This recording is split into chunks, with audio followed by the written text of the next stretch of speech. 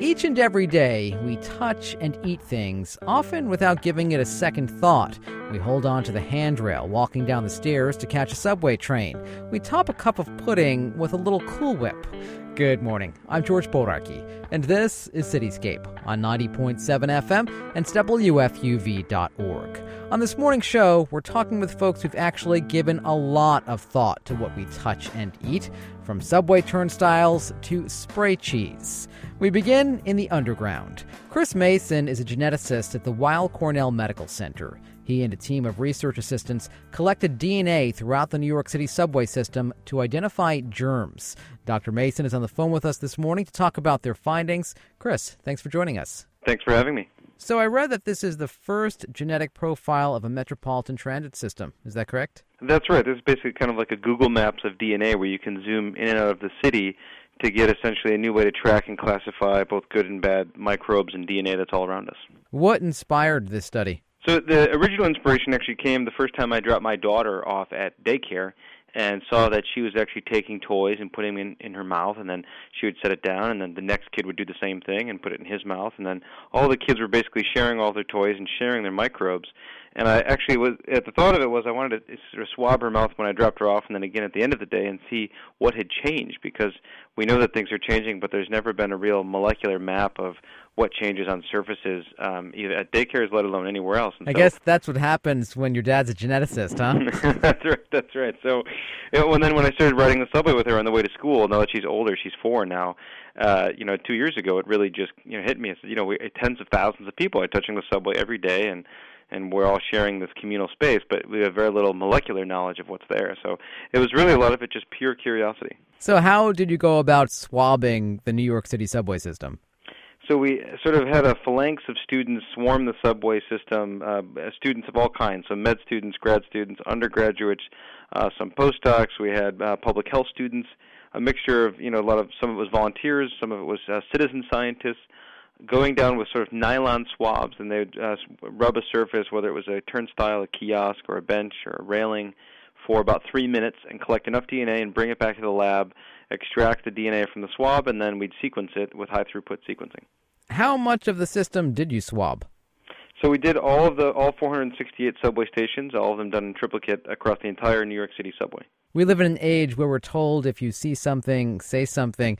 Did anyone ever call the cops on you because what you were doing looked suspicious? It's amazing how the vast majority of the time, New Yorkers are a pretty robust bunch. They would just see someone swabbing something and think, meh, and then keep walking. But we had one person who actually did stop one of my students and said, "What are you doing?" And then he gave him, everyone had a little note card of saying what the project was and that they're from Weill Cornell and what they're doing. And only one time they said, they were too alarmed and wanted them to leave, but that was only once out of essentially thousands of swabs. Did you have to inform the MTA of your goings-on? Yes, so we, let them know about the research plan and have been sharing even all of the raw data and the process data. We've been trying to be very transparent about the project. We have a Twitter feed. We have a website. It's all, all of the data and all of the methods in the project is online. So we've been, even sharing the draft of the manuscripts with them before they come out. Let's delve into your findings. What did you discover in the subway system? So there's 3 key things I think that we found that to me are really interesting and impressive and surprising even. So the first thing is that 48% of the DNA that we sequenced doesn't match any known organism. So essentially it's a world of discovery right under our fingertips. The second thing is that actually there's what we call a molecular echo that can persist. And so this means that in the station that was flooded by Hurricane Sandy, we can still see essentially this echo of it being a marine-related bacteria or that it was flooded. And the third thing that's interesting is that even the human DNA that's left behind can match the U.S. Census data. So we can actually tell if a station is primarily trafficked by different people from the census, like white, black, Asian, Hispanic. We can actually see that from the human DNA left behind, as well as what people were eating and what they were doing. What kinds of things are people eating? What are they doing? Right. So there's been some, I even had one person say it sounds like there's lots of microscopic pizzas that are in the subway system because we found some species of bacteria that are associated with a mozzarella cheese, so an Enterococcus italicus, which is, you'll find that a lot in mozzarella cheese. And so we think it is the likely source of it, since it's New York City, is probably pizza. So we think we see evidence of those bacteria plus other bacteria associated with kimchi, or other foods that you might find, in delis. And so we even see things like cucumbers and chickpea DNA. So we see DNA that essentially becomes an echo of what it is that people are doing or eating. When you add it all up, how many types of life forms did you find? So the high-confidence life forms, only about 637 that we found in the study, but of things that we have at least some evidence for, that we take a piece of DNA and we look against the library of all known bacteria, viruses, animals, plants, fungi, anything that's ever been known to humankind. We see as many as 15,000 potential species that were found. What was the most unusual bacteria that you found? I guess the one that I thought was most, surprising was these Antarctic bacteria that had previously only been seen in Antarctica, and now were showing up on the walls of the South Ferry Station, which was flooded by the hurricane. So it seems that a lot of times what we think of as something that's a bacteria that's only from one place, or maybe originally from one place, can be in the water and show up elsewhere. And so I think that was one thing I was surprised at. Nothing that you've talked about so far I find particularly alarming, but what did you find that could be harmful to people? There were some bacteria, as we mentioned in the paper, that only about 12% of the bacteria could be potentially considered pathogens in the sense that they're associated with human disease. And so, some of the things that were potential pathogens we found that were there include fragments of the DNA of normal, what are called plasmids, which are sort of a piece of the bacteria that are associated with those potential pathogens. And so we did find some evidence of both antibiotic resistance bacteria and as well as potential pathogens. But I want to definitely underscore is that we have no evidence that they're alive nor that they're dangerous, because no one's coming down with a lot of the diseases that we found pathogens that could be associated with it. And that's mainly because bacteria can often look a lot like each other, or even carry pieces of DNA from a different bacteria and bring it with them. And so, there's a big leap to go from saying we see fragments of DNA to saying that there's actual pathogens. And so we just say, that we find evidence of their DNA being present, but we don't want to alarm people of what's there. I've read that you found bacteria that could lead to bubonic plague, huh? Yeah, so that's one of the plasmids that we found in the paper that has a piece of a DNA that's often found with Yersinia pestis, which is associated with the plague. So, this has caused some people to be alarmed, but I think the most important fact is that, really the last case of bubonic plague that happened was in 2002 in New York City, and that was someone who probably brought it with them.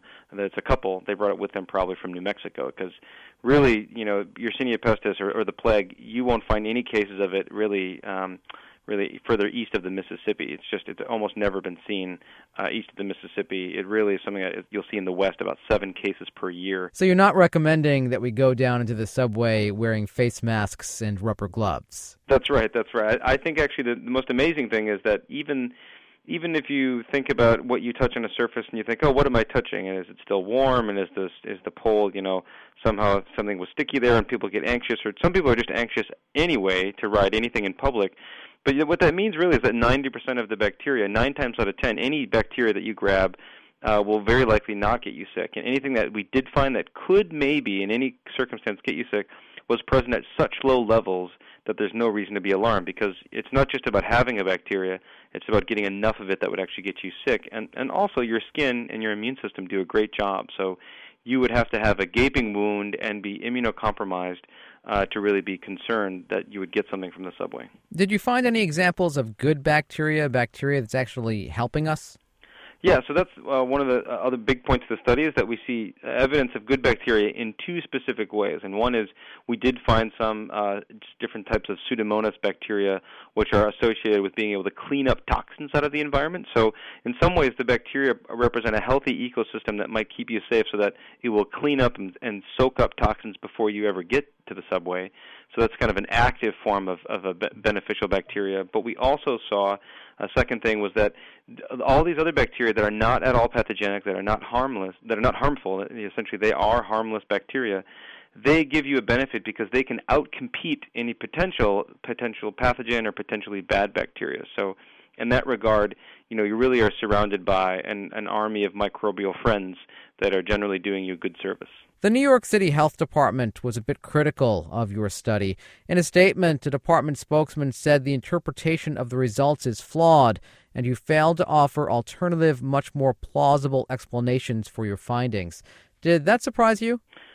It did, because they had access to all the raw data and also the manuscript before it got published, and so we really wanted to be as open and transparent about the project, and have been tweeting it and putting it on Facebook, and we've been very public about what we've been doing and sharing the data with everyone. All the data is public, and so, what's surprising to me, I think, is that these are very standard methods, and so we even posted on a blog how anyone could take in 5 simple steps and get the exact same results that we got. So there's no question about the methodology. There's nothing we did that was an error, in the sense that these are standard tools and techniques and state-of-the-art techniques in the field that are used for classifying organisms.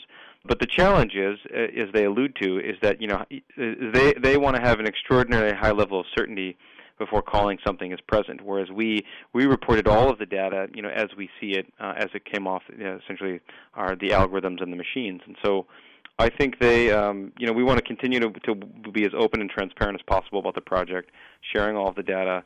I think, the next big question would be, this is the largest study of its kind, so no one knew what to expect. And so if we do another 1,500 samples, will we see the same thing? That's the real challenge to the study, is to actually have someone do something of this scale again, and no one has yet. So until that happens, this is, as best as we know, what we found in the subway. What is your overall hope for a study like this? So the long-term goal is actually, is really twofold, and this is, the first is pure discovery, which you described in the beginning, that half the DNA is unknown. So we have so much pure discovery left to do. It's like, standing in front of a rainforest and being excited about all the species of plants and animals and other things you'll find. That's the first goal. And the second one is to actually, once we have enough discovery and accuracy and really fine-tune the system, you could imagine actually having a smart city, we like to call it, that you're building a city that is actually examining the ecosystem that surrounds us, making sure that the surfaces are sort of probiotic surfaces, where you'll see that these surfaces, we know that there is bacteria present all around us, but can we engineer the system to keep giving us more of those good bacteria that actually we know are already helping us, and engineer the system that way, and then also be able to respond if we do see a threat, to know that we have a sense of its scale, because now that we have a baseline, we can see how far it is removed from the baseline, and then also we can react to it and know where it is in the city. And so this kind of smart city is the long-term goal. It will help us kind of really have a better aspects of public health, of disease surveillance, and also basic understanding of urban ecology. Chris, thank you so much for your time. Thanks a lot. Chris Mason is a geneticist at the Weill Cornell Medical Center. His research and findings can be found online at pathomap.org. That's pathomap.org. This is Cityscape on 90.7 FM and WFUV.org. Good morning once again. I'm George Bodarky. Next on Cityscape, an investigation of a different kind. Writer Patrick DiJusto took a good hard look at what's inside everyday products. His new book is called This Is What You Just Put in Your Mouth. Patrick is with us in the studio this morning. Patrick, hello. Hello. So I understand this all started with spray cheese. Yes. This started in a Super Bowl party in 2003. A friend of mine, who shall remain a nameless drunk, looked at a can of aerosol cheese, easy cheese, and inebriatedly wondered, what is inside this stuff we've been using all day? I wrote for Wired magazine at the time. I did a lot of infographics for them.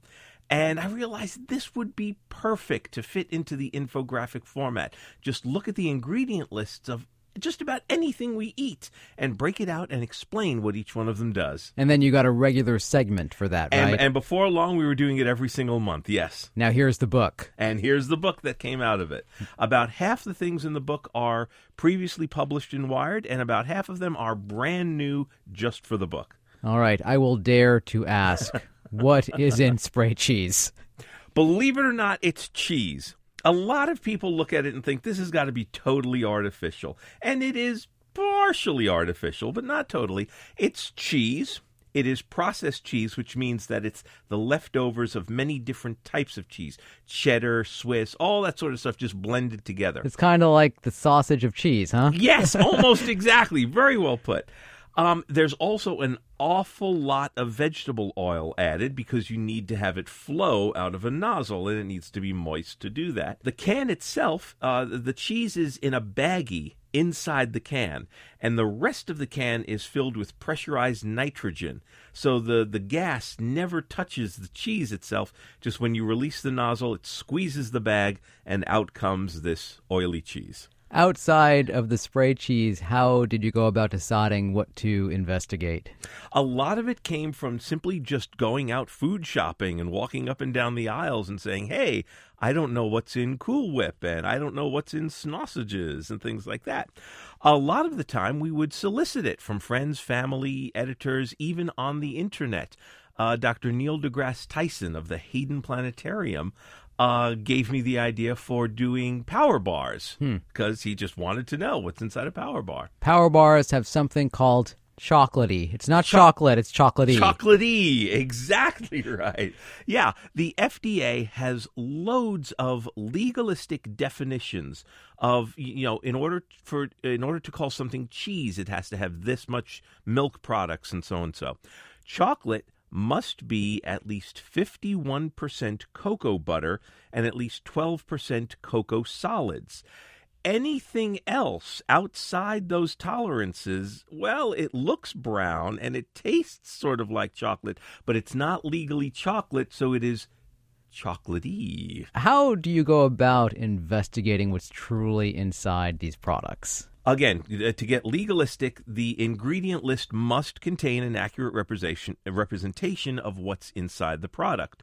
However, you have things like artificial and natural flavorings, which is it's a collective of who knows what all that stuff is. So then I would go and talk to the company. At the very beginning, the companies were like, oh, sure, we'd love to talk about our products. Then they would go and read some of the old ones that I did, and they realized we do not want to get anywhere near this guy. Not necessarily because I raised a panic about how terrible these things are. I just told the truth sarcastically, and they didn't like it. That wasn't much of an improvement for them. So then just go and talk to professors, chemists, doctors, sometimes lawyers to get the legal aspects of it. But just never stop researching this until you find out what's inside all these products. What product surprised you most, Patrick? Egg Nog. For the simple fact that every glass of Egg Nog you've drunk since 1981 has been illegal. Because, again, we talked about legal definitions. Egg Nog has its own legal definition, and it must not contain yellow food coloring, because that would make it look like there's too much eggs in it, and that would be fraud, and that would be misleading, and that's wrong. Now, you go to the store, and you look at the different canisters of Egg Nog on the shelf. Almost every single one of them contains yellow food coloring. And you're like, what's the loophole here? It turns out this is a long, endless story of research and talking to lawyers and the National Archives. Eventually, we pieced it together. In 1981, the FDA said you must not put yellow food coloring into Egg Nog. Almost immediately, the dairy manufacturer said, we can't live like that. We need to put yellow food coloring in Egg Nog. So the FDA said, fine, we'll keep the law on the books, but we will not enforce it until we can hold a hearing on, the proper use of yellow in Egg Nog. That was 1981. And we're still waiting for that hearing? The hearing has never been held. I've spoken to people at the FDA who never knew there was supposed to be a hearing. Everyone who was at the FDA in 1981 is retired or dead. This hearing will never take place. Now, it sounds like it's all fun, yellow food coloring in Egg Nog, no big deal. But what other foods have this arrangement where on the books it's perfectly safe, but in reality that's not being enforced? We found this by accident, and how do you find the next one? By accident? You referenced Cool Whip earlier, Yes. so I'll have to ask you, what is in Cool Whip? Cool Whip is probably the most artificial food that is on the shelves now.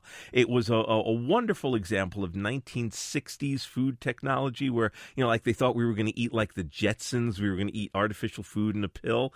So they made Cool Whip, which is odd because it's not like there's a shortage of whipped cream in the world, that you need to have artificial stuff for it. But no, it's simply a convenience food, and it's as if space aliens had the formula, the chemical formula for whipped cream, but had never actually tasted it. And they just tried to recreate the chemical formula for it, and there it is. So it contains, polysorbate 60 to keep the whip in the whipped cream. Most of it is water and air. You're paying a lot of money for water and air. It is a pretty light container, no question about that. And it's mostly about 41% water and air. The rest is chemicals, chemicals that simulate the fat in cream, that simulate the proteins in cream, that simulate the flavor of cream.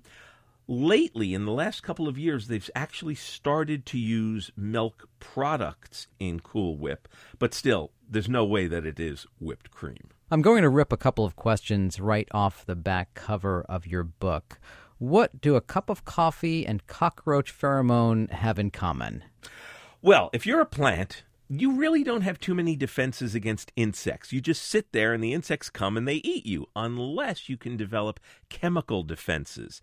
So coffee plants have developed a cockroach pheromone. It's like a hormone that almost perfectly replicates the warning hormone that cockroaches give off when there's danger. So the coffee plant sits there telling cockroaches, danger, danger, go away, don't eat me. And that's how and then that winds up in your coffee. If I can't believe it's butter isn't butter, then what is it? It's fat and more fat and add another fat and then actual butter flavoring. That's what it is. That's all it is. It's vegetable oil. It is the fat from buttermilk. It's a mixture of different vitamin A oils because every time you create something that is like a dairy product, it must have the vitamins of a dairy product. So you just mix those together and then add actual butter flavor, and there you have it. Can't believe it's not butter. So is butter actually then better for you than I can't believe it's not butter?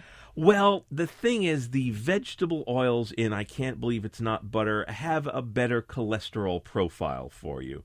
So as long as you don't mind, not getting all your cholesterol, then yeah, I Can't Believe It's Not Butter is probably better for you than butter. Let's do a couple of true or false questions. Sure. So true or false, Slim Jims are alive. Slim Jims are alive. Yes. They are essentially, they don't, again, fit the FDA legal definition of sausages. They're very, very much like old-fashioned pepperoni or salami. So they are kept fresh by the use of lactic acid bacteria, the kind of stuff you might find in a yogurt container. That bacteria is infused throughout the Slim Jim to keep other bacteria away. Not so sure I want to eat a Slim Jim anymore. Well, if you eat yogurt, you can eat a Slim Jim. Okay. Let's just put it out there in that way, and it makes more sense. Yes. It's been years since I've had a Hostess lemon fruit pie. Am I missing anything, Patrick? You're missing a lot of lemon, actually. Believe it or not, only about 7% of a Hostess fruit pie comes from lemon. The rest of it is wheat for the outer shell. An awful lot of hard fats, because any good pastry cook knows in order to get really delicate pastry, you have to use really heavy fats. So, I mean, this stuff is just, solid fats in some areas. There's a lot of bacteria, algae-type gelatin inside the fruit pie, and just about, 6% lemon. Let me ask you this question. What happens when you combine salt, sugar, and fat? When you combine salt, sugar, and fat and take it into your body, you are essentially replicating the pleasure and addictive properties of cocaine. The three of those items together are like this unholy trinity that come together and light up, almost literally light up the same neurons in your brain that a jolt of cocaine does, and you find yourself wanting sugar, salt, and fat. You get such pleasure from it, you want it again. And that gives you more pleasure, so you want it again. It literally meets 4 of the 7 criteria for an addictive substance. The snack food companies got us good, don't they? Oh, don't they? They know what we want. You also investigate what's in a flu shot, and you say this about a flu shot. It kills viruses with viruses and ignorance with knowledge. I hope. Yes. It definitely kills viruses, and we hope it can kill ignorance once we've explained exactly what's inside a flu shot. A lot of people who are worried about flu shots, you could argue they're legitimately worried about the old kind of flu shots. They did contain microscopic amounts of mercury. Sometimes you could eat, if you eat, a couple of cans of tuna fish, you might get more mercury than you would get from a flu shot. But even so, they don't make that sort of flu shot anymore. So you don't have to worry about mercury in your flu shot. All you have to do is worry if you'd want to worry. Many flu shots nowadays are made in chicken eggs. And if you happen to have a chicken egg allergy, you might get an allergic reaction to your flu shot, but it's not anything more than a chicken egg reaction. And if you don't have that allergy, you don't need to worry about it at all. Now, you include the flu shot in your section about this is what you just put in your mouth. That's actually, this is what you just put in your arm. Right, but what you put in your body. Yes, there we go. Yes. Which brings me to not all of the products featured in your book are foodstuffs or things that you will put in your body. The second half of your book is labeled, this is what you don't put in your mouth. Yes. Like Fix-A-Flat. Exactly. Well, we were doing this for Wired. We tried to alternate. 1 month it would be edible. The next month it would be non-edible. And one of the big ones is Fix-A-Flat. Pretty much everyone has got it in the trunk of their car. If you've been unlucky, you've had to use it. And this, it's an aerosol can that fixes and inflates your tire. How does that work? And it turns out it's liquefied rubber in the can. And it's under pressure. So as long as the pressure is not released, the rubber remains liquefied. Now, this is absolutely brilliant because the only way the rubber will solidify is if you use it to inflate a tire. So releasing that pressure inflates the tire as well as seals the hole in the tire. You drive around a bit to spread the liquid rubber, it solidifies, and bingo, you've got a tire again. Wow. How has putting this book together changed the way you operate as a consumer, Patrick? I used to be addicted to chewing gum. You wouldn't find me without chewing gum in my mouth. And then one day we go out shopping, and instead of getting the big box of chewing gum I always did, I didn't. My girlfriend instantly picked up on it. She said, "What are you researching this month?" And I said, "Chewing gum." So she realized there was something in there. And it turns out I'd been chewing gum all my life, and it never bothered me about the rubber in chewing gum. But now that I know there's no scientific basis for it, it just creeps me out. There's nothing wrong with it. It just bothers me for some reason. So I've really cut down on my chewing gum. Have you received any angry emails, death threats from manufacturers? Well, the good thing is that this book is so carefully researched and so carefully fact-checked and so carefully run past the lawyers that on the few occasions where we've actually had someone come to us after the story, they've quickly been dissuaded from doing anything. We have had people complain during the story as we were trying to get information from them. When we were doing Doritos, I contacted Frito-Lay, which makes Doritos, who sent me up to their parent company, PepsiCo, which owns Frito-Lay. And the people there just said, basically, we're not going to help you. Thank you very much. And about a couple of weeks later, I called them back and said, the story is done. I'm just giving you a heads up. And they were furious. We said we weren't helping you. How dare you write a story about us? And I'm like, don't you people understand journalism? I have to do this now. The moment you said you weren't going to help, I had to continue. So they got furious while it was happening, but I just simply explained what we were doing, and they realized they had to let it go. Patrick DiJusto, thank you so much for coming in. Thank you for having me. That was Patrick DiJusto. His book, This Is What You Just Put in Your Mouth, From Egg Nog to Beef Jerky, the surprising secrets of what's inside everyday products is out now from Random House. And that's it for this week's Cityscape. Past episodes of the show are available in our archives at wfuv.org/cityscape. You can also subscribe to our podcast on iTunes, like us on Facebook, and follow us on Twitter for show updates and New York City tidbits. I'm George Bodarky. My thanks to producers Taylor Nolk and Claire Drake. Have a great weekend. It's WFUV and WFUV-HD, New York. Listener-supported public media from Fordham, the Jesuit University of New York. Music discovery starts here.